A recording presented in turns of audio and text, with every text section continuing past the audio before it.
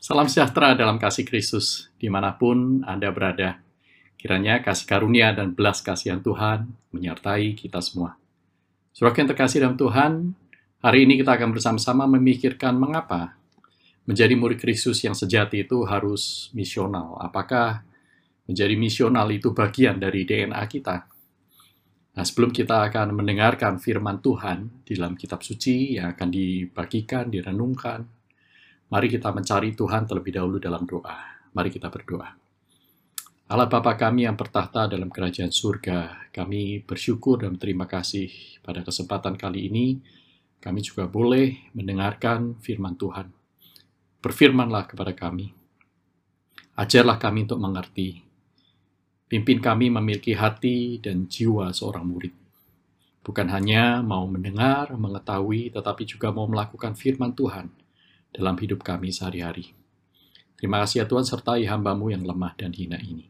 Di dalam nama Tuhan Yesus Kristus, kami berdoa dan mengucapkan syukur. Amin. Nah, saudaraku yang terkasih dalam Tuhan, mengapa topik ini begitu penting? Sebut saja namanya adalah Patrick. Saya bertemu dengannya beberapa tahun yang lalu sebelum pandemi. Dan dia bercerita tentang apa yang dia alami di masa lampau. Dia berkata begini, kamu tahu nggak kenapa saya pergi ke gereja, pergi ke persekutuan pemuda? Jujur, saya katakan, waktu itu saya pergi, saya bergabung dengan komisi atau persekutuan pemuda, karena komisi pemuda itu terkenal punya banyak cewek-cewek cakep. Saya pergi ke sana, dan saya mempunyai motivasi seperti itu. Tetapi puji Tuhan, sekarang saya tidak lagi demikian. Karena saya sudah mempunyai istri, dan dia betul-betul mendapatkan istri dari persekutuan pemuda itu. Nah, saudaraku, hal ini membuat saya sadar bahwa banyak orang datang ke gereja, terlihat beribadah, pelayanan, tapi sebenarnya mereka mempunyai 1001 macam motivasi yang berbeda. Nah, pertanyaannya adalah apakah mereka itu adalah murid-murid Kristus yang sejati? Bagaimana seorang murid Kristus yang sejati itu hidup, beribadah, melayani? Apakah akan memiliki motivasi yang sama, dan seterusnya? Nah, saudaraku, ada banyak sekali Patrick itu di sekitar kita. Ada banyak sekali bapak, ibu, saudara, saudari. Dan datang ke gereja tidak membuktikan bahwa seseorang itu mencari Tuhan atau mengikut Tuhan, bukan? Kalau kita datang kepada kitab suci, kita melihat bahwa murid Kristus yang sejati ternyata bukan sekadar percaya. Dalam Yohanes pasal 2 ayat 23-25 dikatakan, setelah Tuhan Yesus mengadakan banyak mujizat dan tanda, banyak orang menjadi percaya kepadanya. Tetapi dilanjutkan dengan ayat, tetapi Tuhan Yesus tidak mempercayakan dirinya kepada mereka karena dia tahu apa isi hati mereka. Nah, berarti tidak hanya percaya, tidak sekadar percaya. Yohanes pasal 6 juga mencatat banyak orang, ribuan orang mengikut Yesus setelah Yesus membagi-bagi roti dan 5 roti 2 ikan memberi makan kepada ribuan orang. Banyak orang terus mengikut dia, tetapi Tuhan Yesus berkata kepada mereka, kamu mengikut aku bukan karena kamu melihat tanda lalu percaya. Kamu mengikut aku karena perutmu kenyang. Kamu ingin terus-menerus dikenyangkan. Engkau ingin kebutuhan manusiawimu dipenuhi dan engkau sebenarnya tidak tertarik kepadaku. Engkau tidak mencari aku. Tetapi terlihat dari luar seperti mengikut Yesus. Nah, berikutnya dalam Matius pasal 7 ayat 21-23, Tuhan Yesus berkata, bukan setiap orang yang berseru kepadaku, Tuhan, Tuhan, akan masuk dalam kerajaan surga, tetapi hanya mereka yang melakukan kehendak Bapa di surga.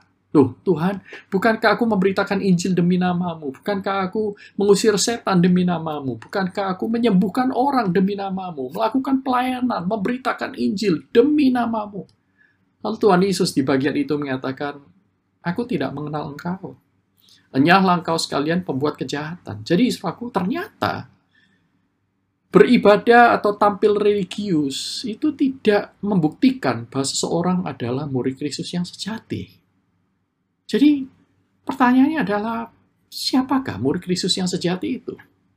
Itu sebabnya ada 2 bagian Alkitab yang akan kita baca bersama. Yang pertama terambil dari Matius pasal 4, ayat 18 sampai dengan ayat 22. Nanti kita lanjutkan dengan Matius pasal 28, ayat 18 sampai dengan ayat 20. Demikian bunyi firman Tuhan. Dan ketika Yesus sedang berjalan menyusur Danau Galilea, ia melihat dua orang bersaudara, yaitu Simon yang disebut Petrus dan Andreas saudaranya. Mereka sedang menebarkan jala di danau, sebab mereka adalah penjala ikan. Yesus berkata kepada mereka, "Mari, ikutlah aku, dan kamu akan kujadikan penjala manusia." Lalu mereka pun segera meninggalkan jalannya dan mengikuti dia. Berikutnya, dan setelah Yesus pergi dari sana, dilihatnya pula dua orang bersaudara, yaitu Yakobus, anak Zebedius, dan Yohanes, saudaranya, bersama ayah mereka, Zebedius, sedang membereskan jala di dalam perahu.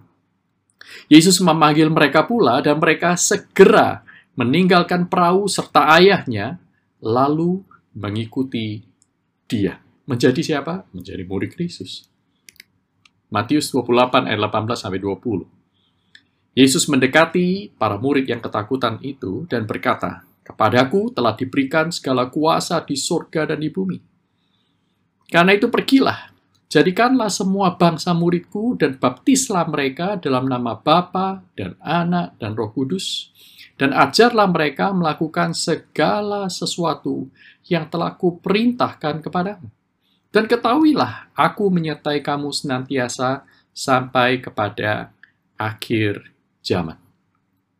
Saudaraku, kita kembali pada pertanyaan pertama, yaitu siapakah murid Kristus yang sejati itu? Nanti baru kita akan membahas, apakah murid Kristus yang sejati pasti dan haruslah misional. Nah, saudaraku, siapakah murid Kristus yang sejati? Kita melihat dari catatan Tuhan Yesus memanggil para muridnya.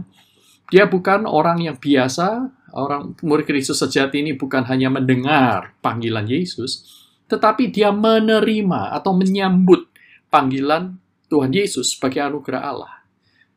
Nah, saudaraku, artinya menyambut di sini adalah mengatakan iya kepada undangan Tuhan. Tuhan Yesus berkata, "Mari, ikutlah aku." Lalu mereka pun segera meninggalkan jalannya dan mengikuti dia.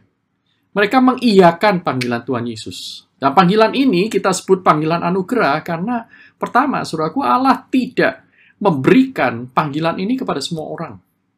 Secara umum, yes.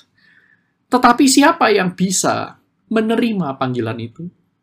Hanya mereka yang sudah dilahirbarukan. Hanya mereka yang digerakkan oleh Roh Kudus untuk menjawab ya kepada Tuhan. Itulah sebabnya panggilan ini sifatnya anugerah. Dan berikutnya, saudaraku, perhatikan bahwa panggilan ini adalah panggilan untuk mengikut Yesus. Panggilan untuk berelasi dengan Allah di dalam Kristus. Mengikut Yesus, mempunyai jalan hidup yang baru, mempunyai cara hidup yang baru, memiliki Allah dengan hubungan yang baru, yang vibran, yang hidup, yang berkobar-kobar. Nah, coba perhatikan, kalau misalnya kita bertanya kepada orang di pinggir jalan, kita bertanya kepada orang yang kita jumpai, kalau Tuhan Yesus memanggil kamu, "Mari ikutlah aku, kamu akan kuubah hidupmu." Maukah engkau menerima dia? Saya yakin sekali, saudaraku. Mungkin 999 dari 1000 orang akan menjawab tidak. Mengapa? Karena tidak ada orang yang mencari Allah, tidak ada orang yang mengenal siapa itu Kristus sebagaimana Kristus ingin dirinya dikenal. Sehingga kalau saudara dan saya hari ini bisa menerima, menyambut, menjawab ya panggilan Kristus untuk mengikut dia, itu semata-mata adalah anugerah Allah. Panggilan itu mungkin datang dengan cara yang berbeda di masing-masing kita. Mungkin ada di antara saudara yang dipanggil waktu mengikuti sebuah KKR, atau di dalam sebuah ibadah minggu rutin, atau juga mungkin di dalam pembacaan Alkitab Anda secara pribadi, dalam saat teduh, atau bercakap-cakap dengan orang lain yang memberitakan Injil kepada Anda. Wah, ada segala macam, saudaraku. Tetapi, ketika Anda menjawab, "Ya Tuhan, aku mau mengikut Engkau. Aku ini adalah orang berdosa." Seperti Petrus bertemu dengan Tuhan Yesus, "Jauhlah daripada aku. Aku ini orang yang sangat berdosa, Tuhan." Nah, saudaraku, kalau Anda menerima panggilan itu, Anda telah menerima anugerah Allah. Karena anugerah Allah lah yang memungkinkan Anda untuk menerimanya. Sehingga ketika anugerah Allah itu diberikan, itu berarti juga sebuah jaminan bahwa seseorang akan menerima dan menyambut anugerah itu. Saudaraku perhatikan di sini bahwa panggilan ini anugerah Allah, yaitu panggilan untuk berelasi dengan Allah di dalam Kristus. Di dalam Kristus. Sebuah kehidupan yang totally different, yang sama sekali baru. Pertanyaannya adalah, apakah saudara sudah menjawab ya kepada panggilan Allah yang sifatnya anugerah ini? Mari, ikutlah aku. Nah, yang kedua, saudaraku, bahwa siapakah murid Kristus yang sejati? Ya bukan hanya menerima dan menyambut panggilan untuk mengikut Kristus, panggilan untuk menerima anugerah Allah itu. Yang kedua adalah panggilan untuk mengalami transformasi diri. Panggilan untuk mengalami perubahan. Karena di sana Tuhan Yesus berkata, mari ikutlah aku, maka kamu akan kujadikan. Nah, saudaraku, ini berarti panggilan untuk mengalami perubahan, dan perubahan ini adalah perubahan yang radikal. Mengapa radikal? Saudaraku, Tuhan Yesus berkata, kamu akan kujadikan. Artinya apa? Bahwa perubahan ini adalah perubahan yang dikerjakan oleh Tuhan Yesus sendiri dan tidak bisa dikerjakan oleh yang lain. Tidak bisa dikerjakan oleh manusia. Tidak bisa dikerjakan dengan kekuatan atau iming-iming segala macam yang ada di dunia. Tetapi sebuah panggilan untuk mengalami transformasi dari akar. Karena kata radikal itu berasal dari kata radix, bahasa Latin. Radix itu artinya akar. Sehingga perubahan radikal ini adalah perubahan yang terjadi mula-mula itu dari diri kita, jati diri kita, roh kita, jiwa kita. Yang kemudian akan mengubah cara kita berpikir, cara kita merasa, cara kita memandang segala sesuatu, cara kita bergaul dengan Allah, cara kita bergaul dengan sesama. Nah, saudaraku, panggilan untuk mengalami perubahan itu bukan panggilan yang mudah. Itulah sebabnya tanpa menerima anugerah Allah, tidak ada orang yang bersedia mengalami perubahan seradikal itu. Saudara perhatikan, dan kamu akan kujadikan. Ini berarti perubahan bukan perubahan yang hanya di superficial, di permukaan, tetapi perubahan dari dalam diri kita, dari core jiwa kita. Saudara perhatikan seorang muda yang kaya yang tercatat dalam Matius 19 atau Lukas pasal 18. Seorang muda yang kaya ini datang, berlari, cari Tuhan Yesus, bahkan tersungkur di depan Tuhan Yesus. Dia berkata, Rabi, apa yang harus aku lakukan supaya aku beroleh hidup yang kekal? Nah, kemudian Tuhan Yesus bertanya kepadanya, apa yang ada dalam kitab suci? Bukankah di sana tertulis, hormatilah ayah ibumu, jangan mencuri, jangan berzina, jangan bersaksi dusta, jangan membunuh, dan seterusnya. Kalau yang itu aku sudah melakukan semuanya, guru. Nah, lalu Tuhan Yesus memandang dia dengan belas kasihan. Dia tahu bahwa dia tidak sadar akan hal yang paling penting. Itulah sebabnya Tuhan Yesus berkata, satu hal yang kurang. Saudaraku, satu hal yang kurang ini artinya bukan engkau sudah melakukan 99, kurang satu saja. Bukan, saudara. Tetapi satu hal yang kurang ini adalah satu yang membuat 99 itu mempunyai arti. Tanpa yang satu ini semuanya akan sia-sia. Nah, apa yang dilakukan oleh Tuhan Yesus? Oke. Kalau engkau mengatakan engkau sudah melakukan semuanya itu, sekarang pulanglah. Juallah semua hartamu. Dan kemudian bagikan kepada semua orang miskin yang kau jumpai. Dan kembalilah ke sini, ikutlah aku. Apa yang dilakukan oleh seorang muda yang kaya ini? Dia tertunduk, sedih, hatinya terluka, dan Alkitab mencatat. Karena hartanya banyak. Hartanya banyak, saudaraku. Akhirnya dia meninggalkan Yesus, pulang kembali kepada kehidupannya yang lama. Saudaraku, jadi seorang muda yang kaya ini rela berubah, rela melakukan segala sesuatu asal tidak mengubah apa yang menjadi jati dirinya. Orang yang mengasihi diri, orang yang mengasihi uang, orang yang tidak ingin berubah sebenarnya di dalam jati dirinya. Tidak ingin berubah secara radikal. Saudara, mengapa? Pertanyaan Tuhan Yesus, perintah Tuhan Yesus itu begitu penting. Karena Tuhan Yesus ingin menunjukkan kepada seorang muda yang kaya ini yang juga terlatih dan terdidik dalam kitab Taurat. Dia sebenarnya tahu, saudaraku, bahwa seluruh hukum Taurat mungkin yang dia lakukan itu bergantung pada dua hukum utama, yaitu apa? Mengasihi Allah dengan segenap hatimu, segenap jiwamu, segenap akal budimu. Jadi menjadikan Allah itu satu-satunya yang paling penting dalam hidupnya, bukan hartanya, bukan ketenaran ataupun nama baiknya. Dan yang kedua adalah kasihilah sesama manusia seperti dirimu sendiri. Sehingga Tuhan Yesus seolah-olah mengatakan, oke, di awal-awal bertemu kau menganggap aku rabi yang baik, dan aku berkata kepadamu bahwa yang baik itu hanya Allah. Jadi jikalau engkau setuju bahwa aku adalah Allah, aku adalah Rabi yang adalah Allah, satu-satunya yang baik itu, dan aku meminta kamu menjual hartamu, engkau harus buktikan. Kalau engkau betul-betul mengasihi aku lebih daripada segala sesuatu, engkau mengasihi Allah dengan segenap hati, segenap jiwa, segenap akal budi, dan dengan segenap kekuatan. Dan yang kedua, ujian Tuhan adalah engkau bagi-bagikan uang itu, hasil penjualan itu kepada orang-orang sesama manusia yang mengalami kemiskinan. Nah, saudaraku. Dan akhirnya, pemuda yang kaya ini tidak memiliki kasih itu. Dia rela mengalami perubahan di permukaan, tetapi dia tidak memiliki kasih. Dalam 1 Korintus 13, Paulus berkata, jikalau aku tidak memiliki kasih, aku seperti canang yang gemerincing, gong yang berkumandang.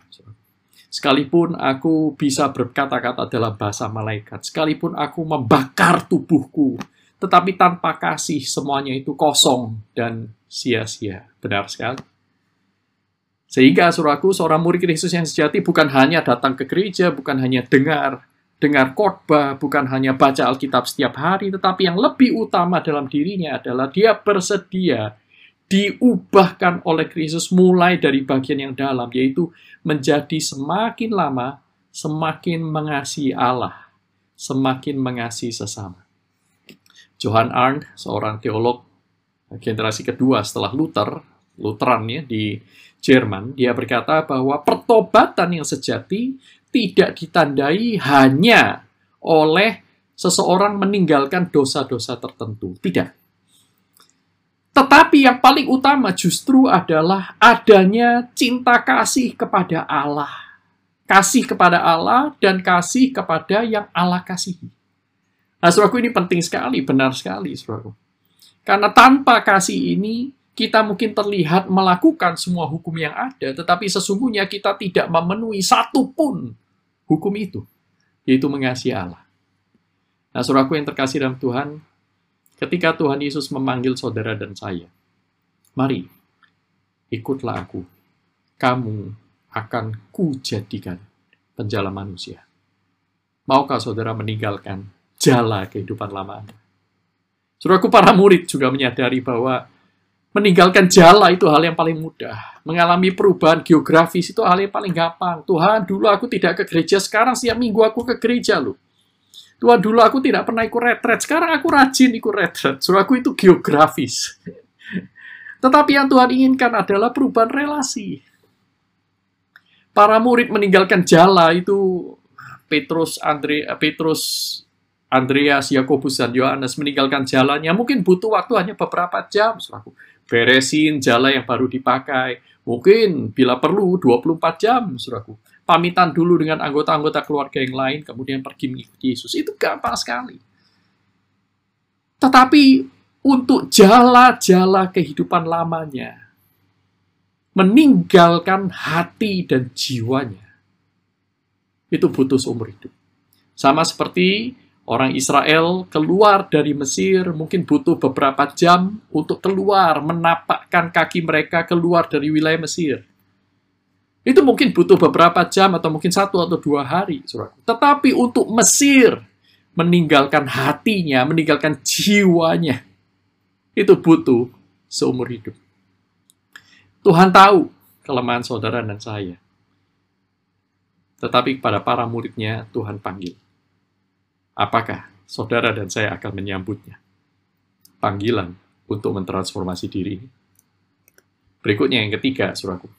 Siapakah murid Kristus yang sejati? Dia menerima atau menyambut panggilan untuk menerima anugerah Allah. Panggilan anugerah Allah. Yang kedua, dia menyambut panggilan untuk mengubah diri, mulai dari dalam, dijadikan oleh Tuhan Yesus melalui Roh Kudus-Nya, lewat proses yaitu mengikuti Yesus. Yang ketiga adalah panggilan untuk mengubah sekitarnya. Panggilan untuk mentransformasi sesama yang ada di sekeliling kita, lewat kehidupan kita. Tuhan Yesus berkata, mari ikutlah aku, bukan untuk menjadi kaya, bukan untuk memiliki kehidupan yang lancar, ya. Hidup tanpa gelombang dan badai, semuanya selalu berpelangi dan cerah. Bukan, saudara. Saudara dan saya dipanggil untuk mengikut dia, dan dia akan menjadikan kita penjala manusia. Penjala manusia. Mari ikutlah aku. Maka kamu akan kujadikan penjala manusia. Ini berarti panggilan untuk mengikut Kristus. Melakukan misi Kristus menjangkau sesama. Bagaimana menjala manusia? Dengan cara hidup seperti Kristus hidup. Dengan cara mengikuti ajaran-ajaran Yesus. Bukan hanya menghafalnya, tetapi melakukannya. Menjadi penjala manusia. Para murid, sekalipun mereka belum sempurna, sekalipun mereka masih mempunyai banyak sekali pertanyaan dalam diri mereka, mereka tidak tahu apa yang akan terjadi di masa yang akan datang. Tetapi mereka mengambil langkah iman. Mereka segera meninggalkan jalannya dan mengikuti Yesus. Mereka tidak tahu caranya, saudara. Tetapi dengan mengikuti Yesus, mereka dimuridkan oleh Tuhan Yesus. Begini loh caranya. Bagaimana menghadapi seorang perempuan yang kedapatan berzina. Begini loh caranya. Bagaimana kau harus menyambut anak-anak kecil yang datang kepadaku. Begini loh caranya. Bagaimana kau menghadapi orang-orang yang sedang berduka karena kehilangan saudaranya yang terkasih. Begini loh caranya. Bagaimana engkau harus bersikap dan berlaku kepada orang-orang miskin, orang yang sakit kusta, dan seterusnya. Nah, saudara yang terkasih dalam Tuhan, panggilan untuk mentransformasi sesama adalah panggilan untuk mengikut Kristus. Belajar, diajar oleh Kristus, untuk melakukan kehendak Kristus, untuk menggenapi misi Kristus di dunia ini, menjangkau sesama. Bukan untuk kehidupan diri sendiri. Bukan untuk monumen pencapaian-pencapaian pribadi. Bukan untuk nama baik kita. Tetapi untuk memuliakan Allah.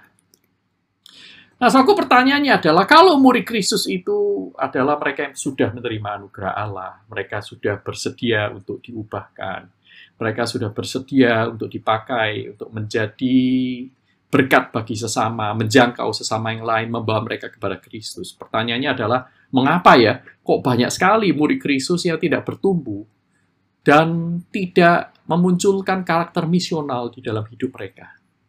Nah, saudaraku, ini pertanyaan banyak orang. Ya. Nah, saya melihat minimal ada 3 konsep yang keliru yang menghambat pertumbuhan rohani dan menghambat seorang murid menjadi misional. Yang pertama yaitu konsep yang keliru itu adalah bahwa menjadi murid yang misional itu bisa terjadi secara otomatis. Bisa terjadi dengan sendirinya. Ya, yang penting dengar khotbah, ya, nyanyi pujian, memberi persembahan, kok akan menjadi semakin misional. Ya, jadi semua itu tergantung orangnya itu mau apa enggak. Kalau dia tidak mau, kalau dia mau, maka dia akan bisa dengan sendirinya. Nah, saudaraku, ini keliru sekali ya. Bahkan di dalam ayat Alkitab yang tadi kita baca, mari ikutlah aku. Dimulai dari Allah yang memanggil, berinisiatif, bukan dari diri kita yang mau. Saudara. Dan kemudian kedua, Tuhan Yesus yang berkata, maka kamu akan kujadikan, Kristuslah yang mengubah dengan menggunakan instrumen yang ada. Jadi tidak bisa terjadi dengan sendirinya, harus dengan cara Kristus, saudaraku. Harus dengan instrumen Kristus. Berikutnya, saudaraku, bahwa menjadi murid yang misional, bertumbuh, itu bisa dilakukan secara mandiri. Kita tidak memerlukan bantuan orang lain. Setiap orang itu bisa memberitakan Injil dan memuridkan orang lain tanpa perlu dibimbing atau dilatih. Saudaraku, masalahnya adalah di sekitar kita, bahkan termasuk diri kita sendiri, adalah bukti nyata bahwa ini adalah konsep yang keliru.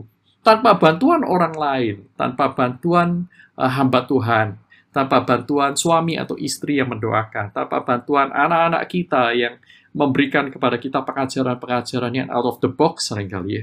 Tanpa ada anggota-anggota tubuh Kristus yang lain memperhatikan, mengajar, menjadi sahabat kita, saudaraku, dan bahkan melatih, ber-KTB dengan kita. Saudaraku, kita tidak bisa bertumbuh. Itu jelas sekali. Kita tidak mungkin bisa bertumbuh dengan diri sendiri. Yang ketiga, saudaraku, bahwa menjadi murid yang misional ini adalah panggilan untuk orang-orang tertentu. Panggilan untuk orang-orang Kristen elit. Yaitu mereka yang keluar dari seminari. Saya ini cuma jemaat biasa. Saya ini hanya ibu rumah tangga. Saya hanya seorang pekerja dan karyawan. Mana mungkin saya bisa hidup seperti Mukse dan Juantao, seperti penginjil dan pendeta. Saudaraku, banyak orang berpikir seperti ini. Mereka berpikir bahwa tidak semua orang diperintahkan dan bisa memuridkan. Hanya orang-orang elit saja yang bisa. Tetapi sekali lagi Alkitab tidak mengajarkan demikian. Ini semuanya adalah cara pandang yang keliru. Bukankah Tuhan sendiri yang berkata, muridkanlah segala bangsa, ajarlah mereka untuk apa? Melakukan segala sesuatu yang kuperintahkan kepadamu. Berarti melakukan termasuk memuridkan itu. Karena memuridkan juga yang diperintahkan oleh Tuhan Yesus. Nah, saudaraku, beberapa konsep yang keliru ini, minimal 3 ini, yaitu otomatis, mandiri, dan hanya berlaku bagi sebagian orang, ini seringkali sudah menjadikan banyak sekali orang Kristen lumpuh dan tidak berkobar-kobar melayani Tuhan. Banyak di antara mereka yang dalam kesendirian itu menangis, meratap, menyesal. Mereka ingin bertumbuh, tetapi tidak ada sarananya. Nah, saudaraku, mari kita lihat beberapa pandangan Alkitab ya, sebagai kesimpulan kita. Bahwa menjadi murid yang misional ini adalah sesuatu yang harus dikerjakan secara intensional, bukan otomatis. Sebagai anak-anak Tuhan, kita harus mendekat kepada gereja yang memuridkan kita. Nah, sebagai gereja, sebagai institusi atau organisasi, amanat agung haruslah menjadi fokus dari gereja, bukan bonus. Ini bukan tambahan program, tetapi ini harus menjadi satu-satunya program. Karena gereja ada karena dia dilahirkan dari misi Allah. Gereja ada karena dia dipanggil atau diperintahkan untuk mengerjakan misi Allah. Gereja ada karena dia diukur berdasarkan misi Allah. Sementara anak-anak Tuhan juga lahir dari misi Allah. Saudara dan saya mempunyai life purpose, mempunyai tujuan hidup, mengerjakan misi Allah, memuliakan Allah, menjadikan Dia Allah satu-satunya yang kita ingin senangkan dalam hidup ini. Menjadi anak Tuhan, menjadi murid Kristus, kita itu dipanggil untuk menjadi penjala manusia. Menjadi murid Kristus yang berhasil, saudara dan saya diukur buahnya berdasarkan misi Allah, bukan pencapaian-pencapaian duniawi. Berikutnya yang kedua, saudaraku, menjadi murid yang misional itu membutuhkan komunitas yang mendukung, community of support, ya, supporting community. Bolsinger dalam bukunya menulis, "It takes a church to raise a Christian." Membutuhkan satu gereja, membutuhkan anggota-anggota tubuh Kristus yang lain untuk kita bisa bertumbuh menjadi orang Kristen yang baik, untuk menjadi murid yang misional. Setiap anak Tuhan, ingat, dilahirkan kembali ke dalam keluarga Allah. Kita bukan menjadi one man show, saudaraku. No one is an island. Tetapi kita dilahirkan dalam keluarga Allah, kita menjadi kawan sewarga Allah, kita menjadi satu tubuh Kristus. Sehingga kehidupan Kristen itu tidak didesain untuk dijalani seorang diri. Allah kita adalah Allah Tritunggal, 3 pribadi dalam satu esensi. Nah, saudara dan saya dicipta menurut rupa dan gambar Allah, berarti kita memang dicipta untuk berkomunitas, tidak untuk eksklusif sendirian, bisa bertumbuh sendiri, melayani sendiri, itu tidak mungkin. Perhatikan Efesus pasal 2 ayat 19, demikianlah kamu bukan lagi orang asing dan pendatang, melainkan kawan sewarga dari orang-orang kudus dan anggota-anggota keluarga Allah. Saudaraku, jikalau dalam gereja kita satu dengan yang lain bisa bukan hanya tersenyum, tetapi bergandeng tangan, mengenal bukan hanya nama, tetapi mengenal sampai pada level keluarga. Saling peduli, oh betapa indahnya, saudara. Ini adalah tempat di mana saudara dan saya akan bertumbuh dengan baik. Yang ketiga, saudaraku, pandangan Alkitab tentang menjadi murid yang misional, yaitu bahwa setiap orang, semua orang menerima satu panggilan yang sama, sekalipun mempunyai peran yang berbeda-beda. Jadi setiap anak Tuhan adalah murid yang dipanggil untuk memuridkan yang lain. Murid yang dipanggil untuk memiliki hidup yang misional. Keluar dari dirinya, berbagi, membagikan Kristus kepada sesama. Jadi tiap murid ini diberi karunia dan peran untuk menjadi diakonos bagi pertumbuhan murid yang lain. Dari mana kita tahu itu semua? Perhatikan Efesus 4 ayat 11 dan 12. Dan ialah, yaitu Kristus, lewat Roh Kudusnya, memberikan baik rasul-rasul, maupun nabi-nabi, baik pemberita-pemberita Injil, maupun gembala-gembala dan pengajar-pengajar, untuk apa? Untuk memperlengkapi orang-orang kudus. Perhatikan di sini, tidak ada perkecualian. Semua orang kudus bagi pekerjaan pelayanan. Di dalam bahasa aslinya menggunakan kata ergon diakonias. Saya tuliskan di sini mengapa? Untuk menunjukkan bahwa ini bersifat singular. Satu. Jadi ada satu pekerjaan pelayanan, yaitu apa? Pembangunan tubuh Kristus. Tetapi peran tiap orang, perlengkapan tiap orang berbeda-beda. Lewat beberapa jabatan Rasul Nabi yang menulis kitab suci, pemberita Injil, gembala, dan pengajar yang ada sampai sekarang ini, saudara dan saya diperlengkapi. Supaya setiap orang bisa saling melayani, sehingga setiap orang saling membangun anggota tubuh Kristus. Dan jikalau anggota tubuh Kristus ini semakin dewasa, maka seperti Kristus dulu dengan tubuh inkarnasinya, menghadirkan kerajaan Allah, membawa shalom kepada semua manusia di dunia ini, maka saudara dan saya akan menjadi tubuh Kristus yang baru, yang melakukan hal yang sama. Ketika kita semakin bertumbuh, semakin arahnya tidak menjadi egois, tetapi melayani Tuhan, maka saudara dan saya semakin dipakai oleh Tuhan menjadi berkat bagi sesama kita. Di sekitar kita. Baik orang yang membenci Injil maupun orang yang siap menerima Injil. Semuanya menerima pewahyuan Allah lewat diri kita. Karena kita menghadirkan Allah di dalam Kristus. Jadi, saudaraku, menjadi murid Kristus yang misional, pertama, itu adalah karena dia dicipta untuk misi Allah. Saudara dan saya dicipta untuk misi Allah. Ingat, kita adalah dicipta menurut gambar dan rupa Allah. Kalau Allah kita adalah Allah yang misional, maka pastilah saudara dan saya, semakin kita bertumbuh, semakin kita menjadi misional. Inilah DNA kita, saudara. Kita dicipta menurut gambar dan rupa Allah yang misional. Mungkin nggak ada murid Kristus yang dicipta oleh Allah tidak menjadi misional? Tidak mungkin, saudara. Ini adalah DNA murid Kristus yang sehat, yang sejati. Kalau dia betul-betul murid Kristus yang sejati, maka dia pasti menjadi misional. Kalau ada orang yang masih belum misional, itu menunjukkan bahwa dia belum bertumbuh. Dia perlu dibantu untuk dipertumbuhkan, diperkenalkan kepada Kristus, seperti carang itu menempel ya kepada pokok anggurnya, karena di sanalah satu-satunya sumber pertumbuhan, yaitu memiliki relasi dengan Kristus. Diingatkan kembali akan panggilannya, mari ikutlah Kristus, kamu akan kujadikan penjala manusia. Yang kedua, saudaraku, murid Kristus yang misional ini adalah orang yang dipanggil dan diperlengkapi. Setelah diciptakan ulang, dipanggil dan diperlengkapi di dalam Kristus. Untuk apa? Mengerjakan misi Allah. Dan inilah fungsi gereja, menolong orang-orang untuk memanggil mereka, memperkenalkan Kristus kepada mereka, memperlengkapi mereka bagi pekerjaan tubuh Kristus, pembangunan tubuh Kristus. Ini bukan pilihan, ini bukan bonus. Tetapi ini adalah panggilan, ini adalah fokus. Yang ketiga, murid Kristus yang misional adalah diutus dan disertai untuk misi Allah. Ini adalah kehidupan yang berbuah dan berdampak yang memuliakan Allah.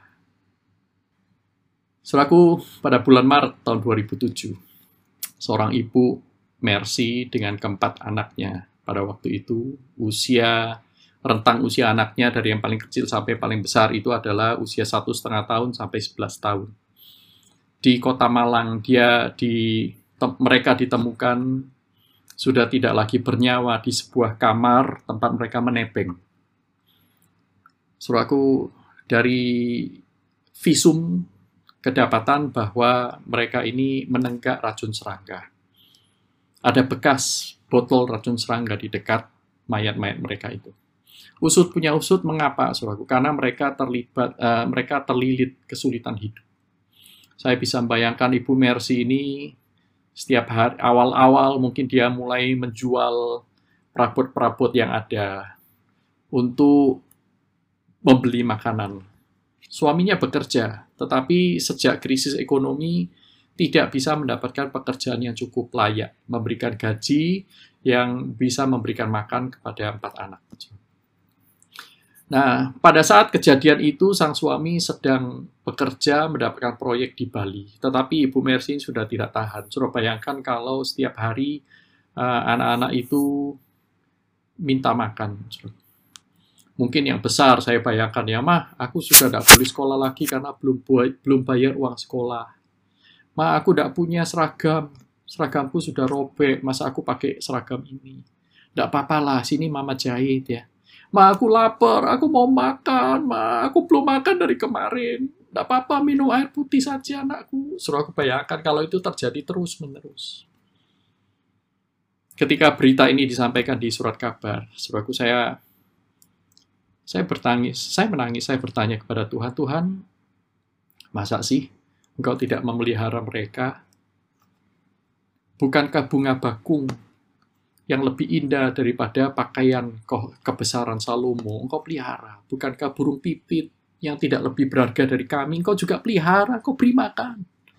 Tapi mengapa Tuhan, Ibu Mercy dan keempat anaknya ini harus mengambil jalan terakhir itu? Saya menangis, saya merenung beberapa hari, sampai suatu ketika Tuhan itu seolah menjawab saya, Tuhan membukakan mata saya bahwa bukan aku tidak memelihara, aku sudah memanggil gerejaku untuk melakukannya, membagi berkat kepada Ibu Mercy dan ada ribuan yang lain di sekitar mereka. Aku sudah memberkati orang-orang yang mengaku sebagai murid-muridku itu. Lihatlah apa yang mereka lakukan. Mereka memperbesar gedung gereja, mereka menambah mobil mereka menambah aset mereka. Padahal di sekitar mereka ada banyak orang sedang mengalami kesulitan hidup. Mereka tidak mengikut aku. Saudara yang terkasih dalam Tuhan, hari ini, ketika Anda mendengarkan seruan, Tuhan bertanya kepada Anda, Tuhan ingin mengundang Anda kembali. Mari, ikutlah aku. Maka kamu akan kujadikan penjala manusia. Your life will never be the same. Hidupmu akan berubah. Tetapi engkau akan mendapatkan hidup yang kekal. Maukah saudara dan saya bukan lagi menjadi murid Kristus yang jago kandang, tetapi menjadi murid Kristus yang misional. Menjangkau sesama di luar, saling membangun di dalam, menjangkau keluar.